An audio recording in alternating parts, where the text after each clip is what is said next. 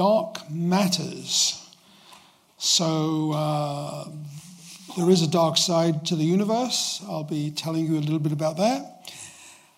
But it's sort of interesting that the dark stuff in general is of great appeal in many areas. So here's a series of paintings by the US artist Alan McCollum, which are entirely black.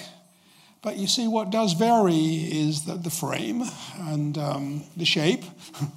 so you know, in a sense, what I'm going to tell you is a scientific analog of this. The dark stuff of the universe comes in different forms, different varieties, but it's inevitably dark and essentially invisible, and we have to try very hard to think of clever ways to detect it, to convince ourselves that indeed it really exists. So here in a nutshell is what we see in the expanding universe. So this is the entire history of the universe, actually, from the very mysterious beginning that we don't see but we infer. But when we peer through telescopes, we do see this faint glow from the beginning, which was a few 100,000 years after the Big Bang, actually. But after that, there was a phase when there was nothing visible so far. We call that the Dark Ages. And then, as time goes on, stars form. And this is what we're beginning to map out with our telescopes. Certainly the nearer part to us. We're over here, basically, looking back in time. And the universe is full of galaxies, and it's all taken some nearly 14 billion years since the Big Bang. That's our current view. And right at the very end, the expansion is beginning to speed up a little bit, to accelerate. And I'll come to that in a minute. That's another form of dark stuff, so that we are worrying a lot about in cosmology. So this is what we don't see. So we see the atoms, we're made of atoms, but there's all this stuff which we call dark matter. It's thought to be cold dark. I'll explain that in a moment too. But there's even more dark stuff in the form of dark energy, which fills the universe and is causing that recent acceleration that you noticed in that last glimpse, that last timeline of the universe. We believe it's responsible. So, 96% of the universe is dark. That's a lot. And, clearly, unless we can get to grips with this and have a better understanding of what it is, we're not getting very far in our comprehension of the universe and, indeed where we came from, which is our ultimate goal here, to try to figure that out. So let me begin with the dominant component, which we call dark energy. And this is responsible for this recent sudden pickup in speed of the expansion, this acceleration of the universe. We all know it's the expanding universe, but why is it's expanding faster and faster as in the recent past, as we determine by looking at distant galaxies. So the story goes back to Georges Lemaitre, who was an ordained priest, but at around the time he first did his PhD, just before when he was about becoming ordained, he was a cosmologist, and he was very interested in Einstein's theory of general relativity, which had really just been around for a few years, and he was interested in the universe. And he understood something that Einstein did not understand, namely that the universe could quite plausibly be expanding. And so in his sketchbook in 1927, where he, like many good scientists, he wrote down all his ideas. He sketched out his ideas for the solutions of Einstein's equations for the expanding universe. And so these are different theories, different models of the expanding universe, some of which get larger and larger, then come back, and there's a big crunch. Okay, that was one option. Another option was just expanding forever and ever and ever, of just gradually slowing down, but never really stopping. And a final one, a third class, was a universe which suddenly begins accelerating towards the very end. And so Lemaitre had these ideas, and what was also quite remarkable was he went to talk to the astronomers in California, Pasadena, and he got hold of the data, which was known at that time to a number of them on the galaxies and their galaxy motions, essentially from the Doppler shift of light. And so he looked at the comparison. Of course, the data was very, very sparse in those days. Could he actually see the acceleration? The answer was no, he couldn't. But before I show you what Lemaitre found, let's just go back to where all this came from, which was Einstein's new theory of gravity.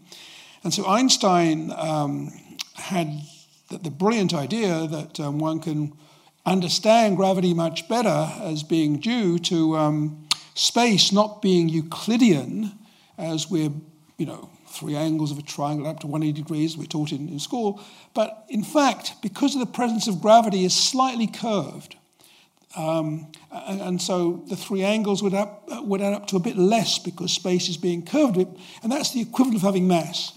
And so here is sort of a cartoon of what would happen around an object, a compact object. It could be a black hole, it could be a star even, it's a small effect for a star.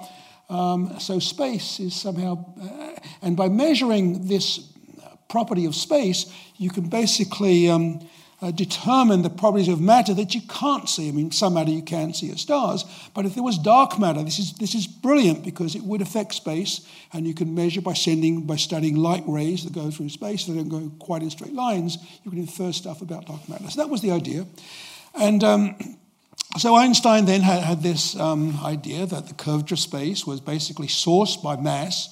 Mass and energy are similar, and also momentum. And he wrote all this down in an equation. Now, I'm not going to. I just want to show you this schematically because the idea behind this is very simple, actually. So, complicated algebra. In fact, this was introducing the tensor calculus. It is said is what was the point in cosmology which the theologians mostly left the field and the scientists came in. In the 1920s. But so you have, the curvature, and you have all this stuff, which is the matter.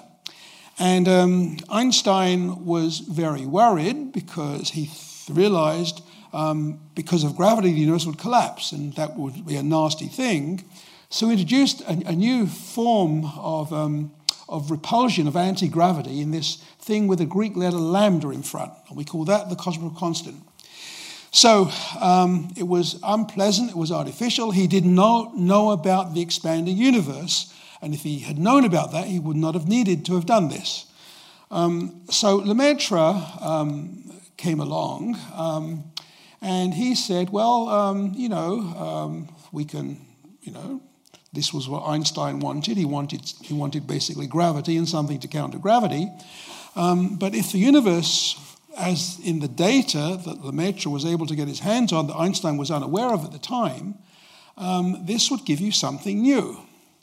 And so, and Lemaitre realized also that this anti-gravity, this lambda thing that Einstein had invented, he was the first person to give a physical interpretation to it. It was a form of energy, but because it's a form of energy with a minus sign in front, it acts like anti-gravity. It can accelerate the universe. And so in this classic paper in 1933, Lemaitre talked about the energy of nothing, basically the vacuum, which we have a modern understanding in terms of quantum theory now, a little better. And this acts like the opposite of gravity. It can push things apart. So that was Lemaitre's idea. And of course, here was his first attempt, the first attempt, to look at the data.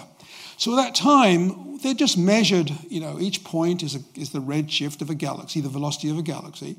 And Lemaitre's idea was that the further away the galaxy in his models, the further they should be speeding up. And if he was right about acceleration, they should be speeding up even more the further you went. They should not be a straight line, but the line should curve upwards eventually. Now, you couldn't see that. The data was ridiculously noisy. But nevertheless, it did support the idea of the expanding universe. The further away, the faster things were moving, which should mean that you did not need necessarily to have this weird force which gave you acceleration, this lambda thing that Einstein had conjectured. There was no need for it anymore. Okay, so this was in 1927. So Lemaitre was a very modest person, and he actually published his results in French in an obscure journal in Belgium, and it was not widely known. And so 2 years later, Edwin Hubble, American astronomer, also rediscovered, unaware of Lemaitre's work completely, that there was indeed a relation between the speed of a galaxy and its distance from us, and this was the origin of the modern theory of the expanding universe, and this is called Hubble's law, not Lemaitre's law, but for reasons that are quite common in physics, actually. The original discoverer sometimes does get forgotten. But it was a year or two later when Lemaitre's ideas were recognized, translated into English, etc., that it's become known, much more widely known about Lemaitre's contribution. So here's the modern data, just to show you. We flash forward now to basically 70 years forward in time, 60, 70 years forward in time. And you can see that if I go to this straight line would be the expanding universe with no acceleration, and all the data far away, when the universe is half its present age, is going a little bit too fast, which means that there's acceleration. And so, indeed, Lemaitre could not detect this acceleration. He hypothesized about it, but it really seems to be there. The universe has this weird type of pressure which comes from the properties of nothing, basically, in the modern quantum theory, that gives you an effective pressure because you can't exactly identify where a particle is. This uncertainty gives you an effective pressure, and that is our conjecture about the cause of the acceleration of the universe. Okay, so this turns out to be a headache for the cosmologists today. Let me first tell you how they made this breakthrough in going beyond the early data that just showed expansion. They studied the brightest objects in the universe, exploding stars, supernovae, which are thought to be essentially perfect bombs, certain types of them. And so if you can measure them nearby, you can calibrate, you can use them as your yardstick, basically. And then when you look far away, you find in this distant galaxy that here is such a supernova. You can't resolve it like this. This is a nearby one in our Milky Way. This is far away. But it's got the same intrinsic brightness, therefore you can infer its distance. And you find, because you can also measure the distance of the galaxy from its redshift, that this simply is faint. It's too faint. Therefore, the galaxy must be further away than you think it is. Therefore, the universe is accelerating. So this is the modern way.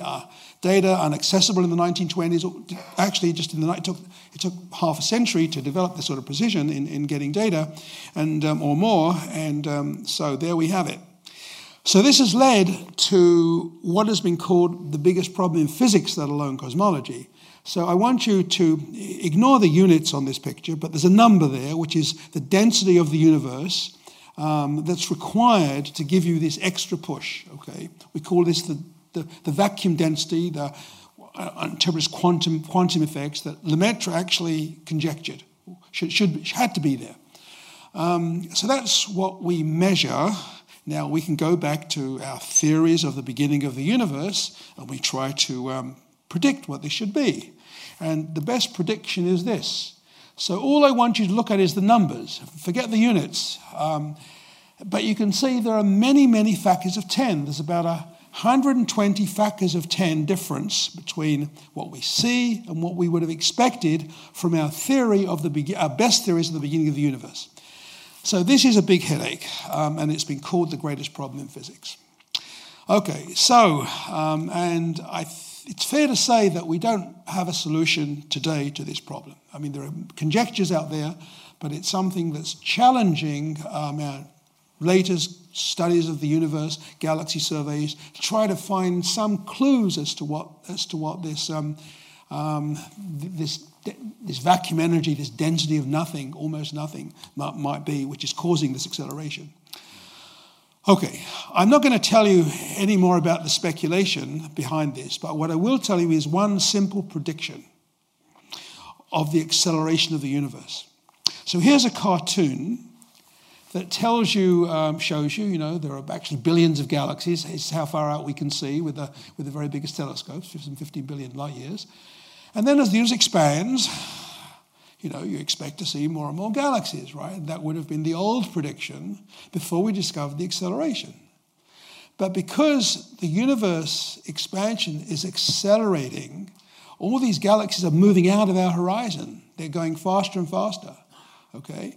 And in a certain amount of time, it's a bit sad, this is a prediction, it's a long time away, it's 140 billion years, the sun will have long died, but nevertheless, it's a prediction, we'll be the only galaxy left. Our Milky Way will be the only one that we can see. We'll know, when we look with our telescope, we'll see nothing, no other galaxy. They'll all have gone, those billions of galaxies will have accelerated out of the field of view. So that is a fundamental prediction about if the universe keeps on accelerating. That's what we can expect. Of course, the acceleration might stop for unknown reasons, but this is our current best view of the very, very distant future. We really will be alone in the universe. Okay, so let's now turn back to the artists. So I want to now switch to dark matter. So dark matter, again, has... it's a fascinating subject. It's inspired our creative imaginations. I'll show you two visions of dark matter. This comes from sculptures, basically, by Cornelia Parker, a view of cold dark matter. And here's another one that is in a different type of universe, but equally, it's another view of what dark matter might be. Okay, so... how do we find matter that's dark, right? So the idea is the dark matter, it exerts gravity, right? Even though we can't see it, we have found that it's there. We've discovered its presence by its effect on the stars that we see. So stars, in this example, so they orbit around this galaxy, a sort of galaxy a bit like the Milky Way, okay, and if the galaxy is full of dark matter, this is going to have some effect on the stellar speeds. And you can say, well, maybe it's due to very faint stars or whatever that we just can't quite see. But then we've looked very hard for these faint stars, and if you can eliminate that option, then it must be something truly dark that's doing this. So it's a little bit like, eliminating all the possible explanations and coming to perhaps circumstantial evidence that something must be happening. Okay, so the person who pioneered this way ahead of his time, this was in 1933, Fritz Zwicky, who lived mostly in California, originally a Swiss astronomer, and he talked about dark matter. His native language was German, so das dunkle Materie. And his idea was that let's study a cluster of galaxies, hundreds of galaxies. The most famous one was the Coma cluster at that time, actually thousands of galaxies. And he, again, thanks to the redshift with telescopes, was able, with his colleagues, to measure the speeds at which these galaxies were moving. Now, mostly they were just buzzing around inside this giant cloud, the cluster of galaxies. And so you had their random motions. Of course, the whole thing was moving away with the expanding universe. It was the random motions that intrigued him. And he realized that these galaxies should just be flying apart. It was just like a beehive or something. They should be dispersing. The cluster shouldn't be there unless it was full of dark matter. And he figured out how much there had to be, and in 1933, and he said that there must be 400 times more dark matter than light matter if the typical light matter is like a star, like the sun or something. So that was his number. And so the amazing thing is this rather crude inference from the data in 1933 has lasted, 90 years or thereabouts, and it's currently as good a value as we have, but we do have greatly improved observations. Okay, before I show you those about clusters, let's now first think about the Milky Way and galaxies like our galaxies. So that one of our nearest neighbors, the nearest galaxy like us to us, is the Andromeda Galaxy. You can just see it as a fuzzy patch of the sky with a naked eye on a very dark side, constellation of Perseus. And you can measure the speed of the stars, and they mostly are rotating and going around in a disk. And so here you have the central part of the galaxy where all the stars are, and you measure the speeds of these stars, and as you go out, there are still some stars out here all the way out. And then even when you run out of stars, there are gas clouds, and you can measure those gas clouds, and they're with no stars at all. And you notice their speeds, basically, these yellow dots indicate the speeds just stay the same. So if all the mass was where the light's concentrated, the speeds have to go down because gravity is getting weaker as you go further out. But it's not, okay? So something strange is happening. So again, this is what you expect, this is what you see. And there was a huge discrepancy. And these two astronomers, Vera Rubin, who measured this in the optical from Matt Wilson, and Morton Roberts, who used radio techniques to look at the gas clouds, but concluded that there had to be a lot of dark matter, at least 10 times as much dark matter as you maybe 100 times as much as you see in the stars. Okay, so the next step then, we fast forward. That was in the 1950s. Let's fast forward half a century to recent studies, and finally we can now directly image the dark matter by using Einstein's idea that light paths are curved, space is curved by the effects of gravity. So light no longer travels in straight lines because of the effect of a mass. And if there's more mass than you can see, then the light will curve even more in its path, and so you can infer what's going on. So here we have the concept, okay? So here's a galaxy full of stars and lots of dark matter maybe, and the light from a distant galaxy behind this one, way behind this one, will be going in this direction, but its direction gets curved, okay, and comes to our telescope. And so what you can then imagine you will see, this image will then, because if you try to rotate this, in and out of the screen, you'll see a circle, right? You'll see a circle of light. That'll be the lensed image of a distant galaxy. And the broader that circle, the stronger the light's curving, the more dark matter there must be. So that's the idea. And amazingly, this is what you see. Okay, with modern techniques, you take beautiful images with the Hubble Space Telescope, for example, and I'm showing you the best example. It's been called the golden lens, but others are, because if you're not quite aligned, you don't see quite the same symmetry as this. But anyway, you see this incredible, one distant galaxy way behind this one, its light is being turned into this. And the only understanding of this is that this galaxy must have a lot of dark matter, much as the amount that we deduced from studying the Andromeda Galaxy, or our own Milky Way, from the motions of the stars. So all that hangs together. And so this is one galaxy. This is perhaps, tens of thousands of light years across, 30,000 light years. But if we now move on to Zwicky and his cluster of galaxies, we see exactly the same thing. For now, over 1 million light years, we're studying an entire cluster. So each one of these is like this galaxy. And we're looking at a way distant galaxy behind it. And again, its light is being turned into this beautiful arcs. And it's not quite regular because, there are other things that get in the way. You're not quite in the central line of sight. But anyway, we're mapping out the dark matter. By studying the distortions of the background galaxies, we actually produce maps of dark matter. And the conclusion is that the dark matter is everywhere. Okay, so there it is, much more than in the stars.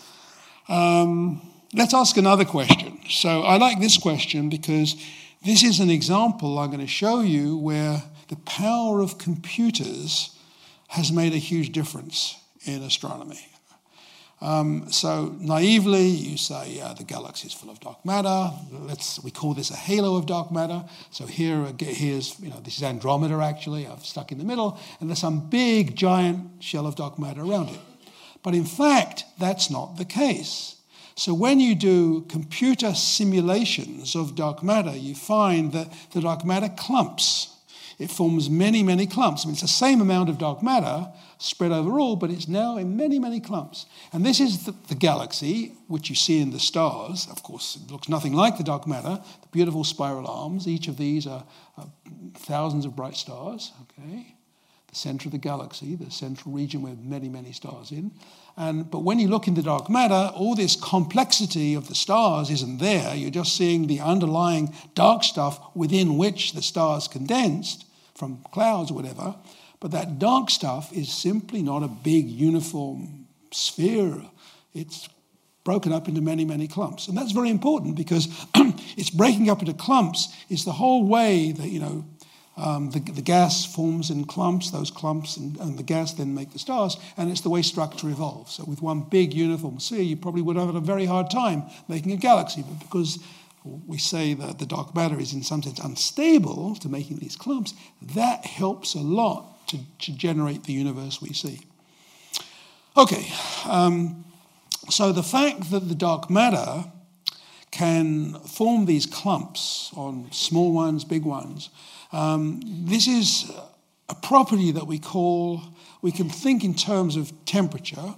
That just means the random motions of particles for the dark matter, which probably consists of some sort of particle that we haven't discovered yet. And we say that it's cold, okay?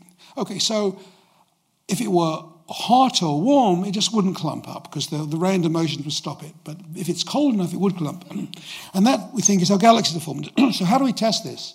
Well, here's a beautiful way this has been tested in simulations, again, but now not of one galaxy, but of a vast chunk of the universe.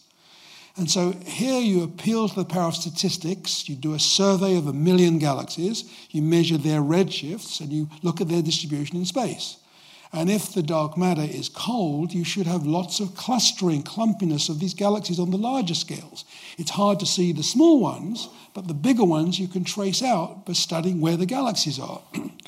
And so in the blue, you see data. I won't even explain where this comes from, but these are 1 million galaxy surveys by astronomers.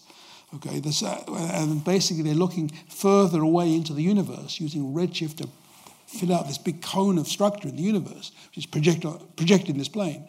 But in the red, you see from the computer, the simulations with the single assumption that the dark matter is able to clump, that it's cold, and that it doesn't interact with the ordinary matter. And then you say, well, wherever a clump of dark matter, I call that a galaxy, I assign it a certain amount of light, and lo and behold, I make a picture.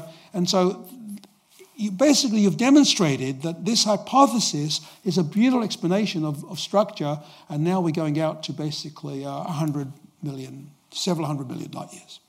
So the dark matter is not just in our Milky Way. It's not just in clusters of galaxies, millions of light years across. It's spread throughout the universe over hundreds of millions of light years. So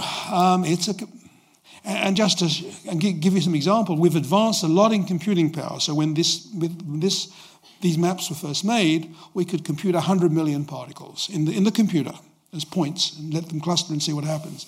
Nowadays, the biggest computers can do 1 trillion particles. It's an amazing increase in complexity one can do, but the results are the same. And so, but we can start to look for tiny deviations, which you haven't found yet. Okay, so let me try to summarize. The dark matter consists of something very weakly interacting because it's way out from where the stars are. It's not making any light. Therefore, we say it's made of some weakly interacting particles. Unlike the particles that make us or make stars, they do lead to nuclear reactions, they lead to light, they lead to chemical bonds or chemistry, all this stuff. The dark matter is invisible that way, therefore it must be weakly interacting. And we think it's probably a fundamental particle. That's the simplest hypothesis from the very early universe, but we haven't found it yet.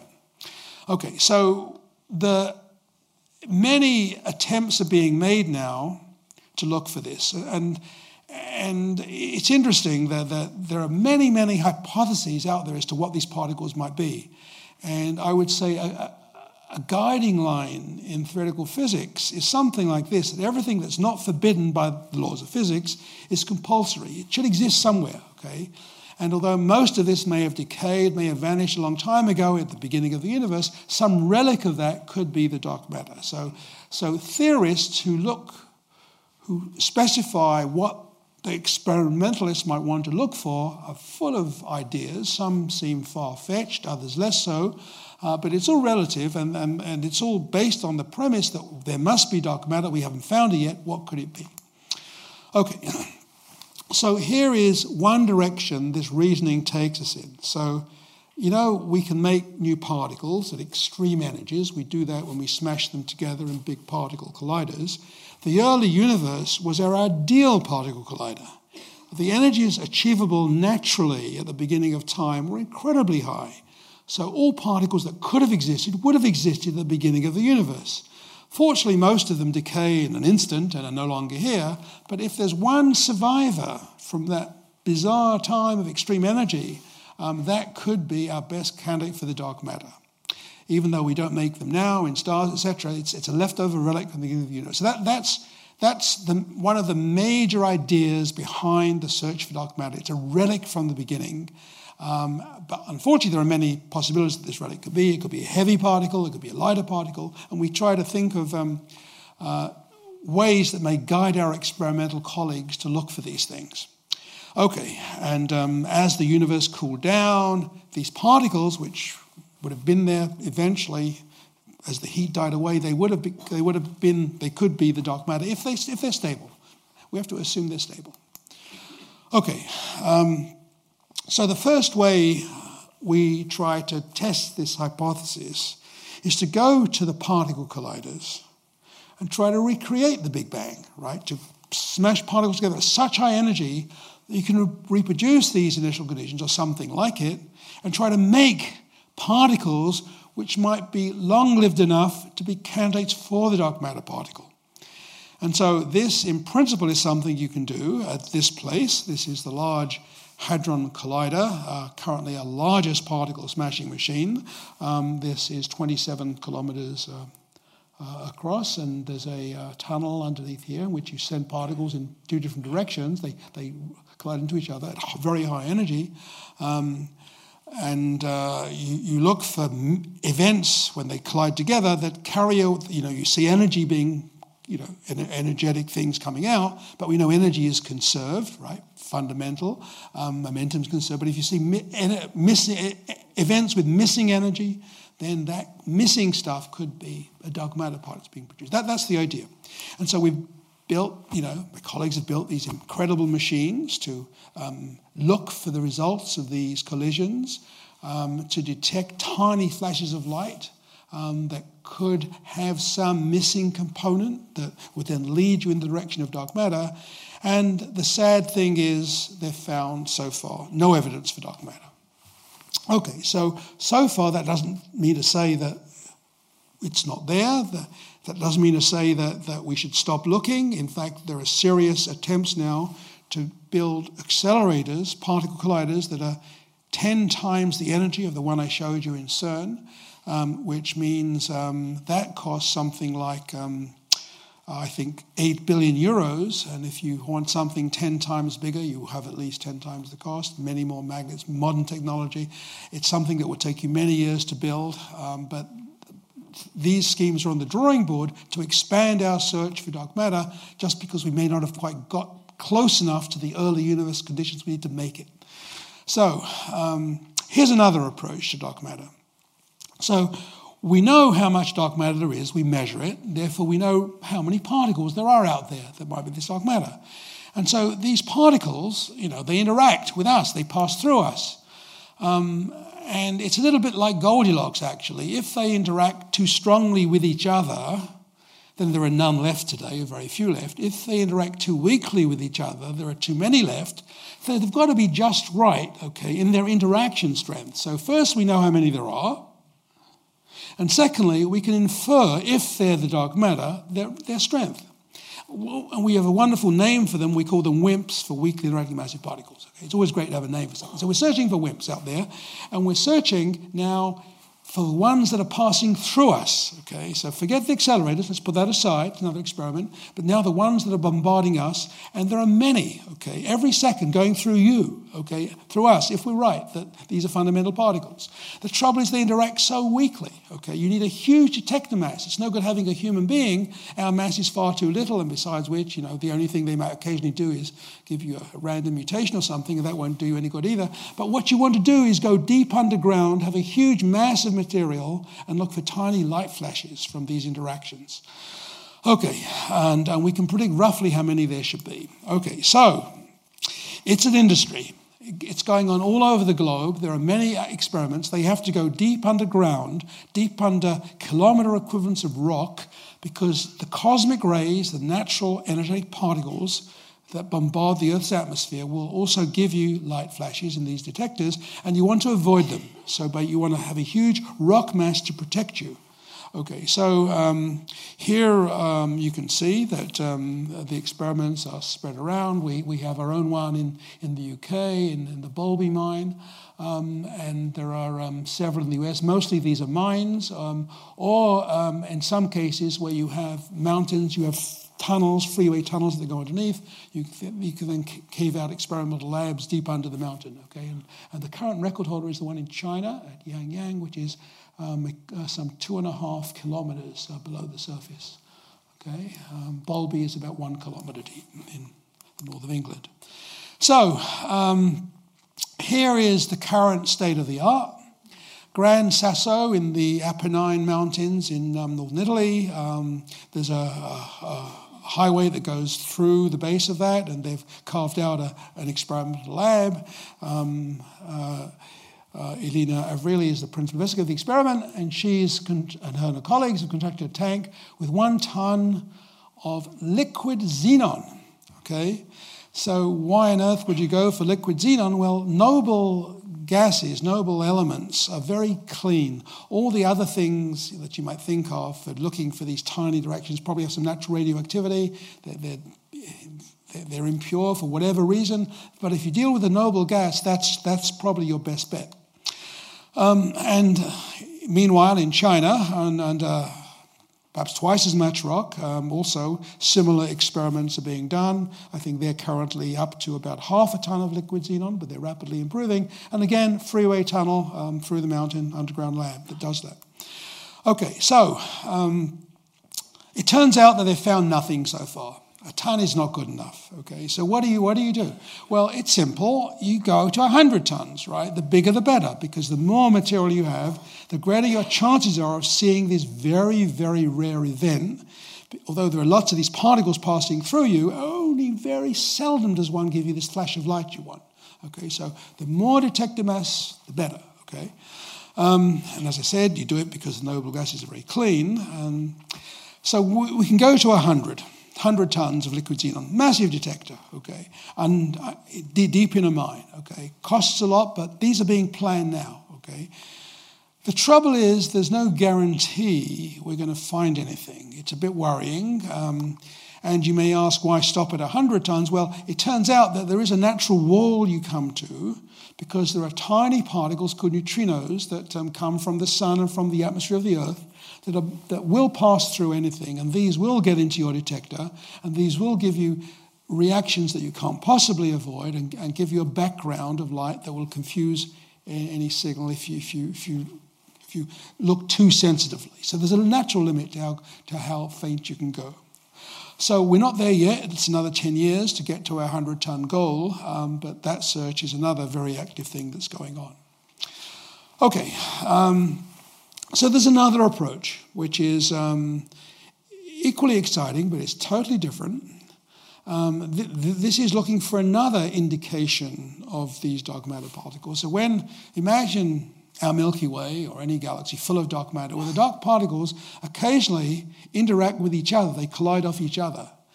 And the theory that says they were made in the very early universe also says that they should and destroy themselves, because most of them have long gone. That is, they're created by extreme heat and they annihilate when they hit each other. Now, this happened frequently a long time ago when conditions were very hot, okay, But today, it still must happen with some probability. So it's a very rare event, but if you take a big enough cloud of dark matter, then every now and then, two particles will self-interact and produce, because they're massive, a flash of gamma rays. So we think that gamma rays are a great way to look in a dark place in the universe for a glow from dark matter. So what are the natural targets? Well, we go to the darkest galaxies we know about. So the Milky Way is, the center of it is full of dark matter, but there's lots of stars there, so it may not be the ideal place. But here are the darkest galaxies we know about, and you can see this is one that's pretty dark, just a pile of stars. And here you can barely see the stars. This one is the faintest one known. So this is an example of an ultra-faint galaxy. And remember, I said there are a few hundred times more dark matter than stars in the Milky Way or whatever in terms of the mass equivalence. Here it's thousands of times more dark matter than the equivalent mass in the light from sun-like stars, okay? And when you count the stars in these times, they're just a few hundred stars, right? So it's almost all dark matter. So it's the ideal place to look for dark matter. Okay, so we have the Fermi telescope, gamma ray telescope. It's been up there for a decade now, and it's monitoring for gamma rays in space. What does it find? Well, nothing so far. That's the bottom line. It's looked in the most promising places, and there are hints, but again, the argument is fine. We haven't seen it with Fermi. Let's build a bigger and better telescope. So that's okay. So here's another place that we look at, which is the center of the Milky Way. Because in the center of the Milky Way, we're pretty sure from the theory, from the simulations, the dark matter has collected there. It's a big cloud of dark matter in the center, so that might be a good place to look. And there's a recent satellite called Gaia, which produced this amazing picture of the Milky Way. And there are 1.5 billion stars in this picture. So that's a significant fraction of the Milky Way galaxy. And this is the center. You see lots of dust clouds and things. But in this central region, we believe the dark matter is accumulated there, and maybe its effects will, we would hope, perturb the stars slightly. That we haven't seen yet, and that may come. But we can look there for the gamma rays. We point the gamma ray telescope there. And so, indeed, when you point the gamma ray telescope there, this band is just a mask to guide your eye, where there's other extraneous stuff. But behind the mask, in the center of the galaxy, when you take out all known sources, there's a glow. There's an excess glow of gamma rays. So for a while, people got very excited by this. This is exactly what you might expect. The shape is more or less spherical, is about right. The strength of the gamma rays more or less fitted what people expected from this argument about they're interacting not too strongly, not too weakly, etc. So all looked good. And then more and more data came in, and then finally this gamma ray telescope decided that indeed there were a number of, maybe hundreds of very weak sources there. Right? Probably stars, star-like sources, but gamma ray stars.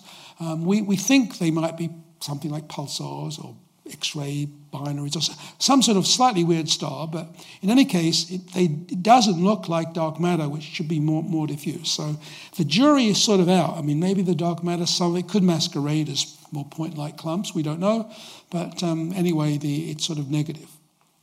Okay, so let me take you now to the most exotic place for an experiment. So we've talked about deep underground in space. I now want to take you deep under the South Pole. Okay, why in the ice? Because the ice is incredibly transparent if you go deep enough, and that's another good place to look for flashes of light from dark matter particles that might do something. Here the story is a bit more complicated because the idea is, it's more convoluted, you might say. The idea is our sun is a collector. It's a giant collector of dark matter, right? The dark matter particles do enter the sun, and some will collect in the middle. And in the middle, some of them will again collide with each other, and they will produce neutrinos, these very penetrating particles, essentially pure energy and little else, little mass, but can penetrate more or less anything. But some of those neutrinos will then hit the Earth, and in the Earth, in the Antarctic ice, they will make particles called muons, which can give you flashes of light, okay, so elementary particles, by their interactions, because there's so much mass in the Earth for them to interact with. So it's a weird experiment, but here we are. you have to now drill kilometers deep in the ice, which is not easy. So you use steam. These are steam-powered drills, okay? And so they drill deep in the ice, and they lower strings of phototube detectors. And just to give you some feeling for the scale, this is the surface at the South Pole, and this is the scale of the Eiffel Tower, okay? So it's an amazing experiment, and they have now hundreds of these strings of phototubes looking for light flashes coming from the direction of the sun, basically, because that's where these events come from before they hit the ice. And then, so you wait for when the sun is below the Earth, and then that's your best chance of looking for these signals. And this is the guy who leads that experiment, Francis Helton. And again, it's all very exciting, but so far they've found nothing. So my last example of a similar approach is, this is in Japan. Okay, so again in a deep mine where they're going to use a vast amount of purified water as your target, again for neutrinos from the sun. Okay, it's produced by dark matter. And so they're on the way to filling up this deserted mine with highly ultra-purified water, and many thousands of phototubes looking for these. You turn the lights off, and then you look for these rare flashes. So far they're up to about I think it's 50,000 tons or so, but they're scaling this up, and so in less than 8 years they will have 1 billion liters of ultra purified water. And here are the engineers checking the phototubes and doing this experiment. Again, that's for the future. It's just to give you some feeling for where we're going in this field. Okay, so let me try to put things together to summarize for you. So we haven't found the dark matter yet, okay? But we're convinced it's there. So it's clear that we're running to the limits of what we can do with our current hypotheses. We're reaching this barrier where, you can just build things so big, and then you run into either some natural barrier, or maybe you run out of money. I mean, no one is going to, fund more than, say, the cost of one nuclear submarine for the cost of one science experiment, or some equivalent like that. There's some natural number that you can never get beyond.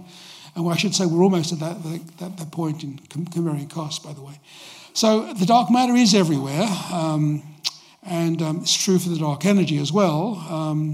For the dark matter, we would like to ideally have new ideas. Maybe our lack of success is because we're just looking in the wrong place. There's this famous, it's a little bit like, you go for a walk at night, you lose your car keys, and you go back to look for them, and you look under the lamppost, right? It's the only place you can see, right? But they could be anywhere. And so the same philosophy, it's a bit disconcerting. It's true for dark matter. We've only been looking so far in a small part of the possible space where the dark matter could be hidden. So we need to expand our ideas, expand our experiments. So this is one very important step for the future. And of course, there's a certain element of luck involved as well. But if you cover enough of your space of possibilities, then there's a good chance that will aid you in finding something. And as for dark energy, it's not quite the same thing. We do infer directly the acceleration of the universe. We interpret that as being dark energy. But ideally, we'd like to understand better, much better, where it came from to get over this terrible problem we have in the fact that it's so incredibly weak. It's this weakest force compared to this incredibly strong thing that's predicted by a simple theory at the beginning of the universe. What on earth is going on? Well, it could be, if it once was strong and now is weak, it's gradually decayed with time, right? And if that were true, then when you build your big telescope and do your next deepest survey, you should see a little more dark energy back in the past. You should see some evidence that it indeed is decaying. So this acceleration should not be quite as simple as we're finding now. It should be speeding up a little more and maybe changing basically from just a constant acceleration. And that would be telling us that perhaps in the past this dark energy was stronger, right? That would be the idea, to see acceleration further back than we can at the moment. If that were true, that would lend credence to the idea that it once was very big and it's just decayed away to being very small now. That would be an immense discovery if we found that, and we're looking very hard and we're building bigger and bigger surveys and new telescopes to test the idea of dark energy as you look deeper and deeper into the universe. So far, we've just gone basically back to halfway back to the Big Bang, which just means a few billion light years. But in principle, you can look much, much deeper with bigger and better telescopes. So that's the future for dark energy. So at the end of the day, we need bigger machines on the ground, under the ground, in space, to study the dark side of the universe. So it's a great problem for the future. So thank you.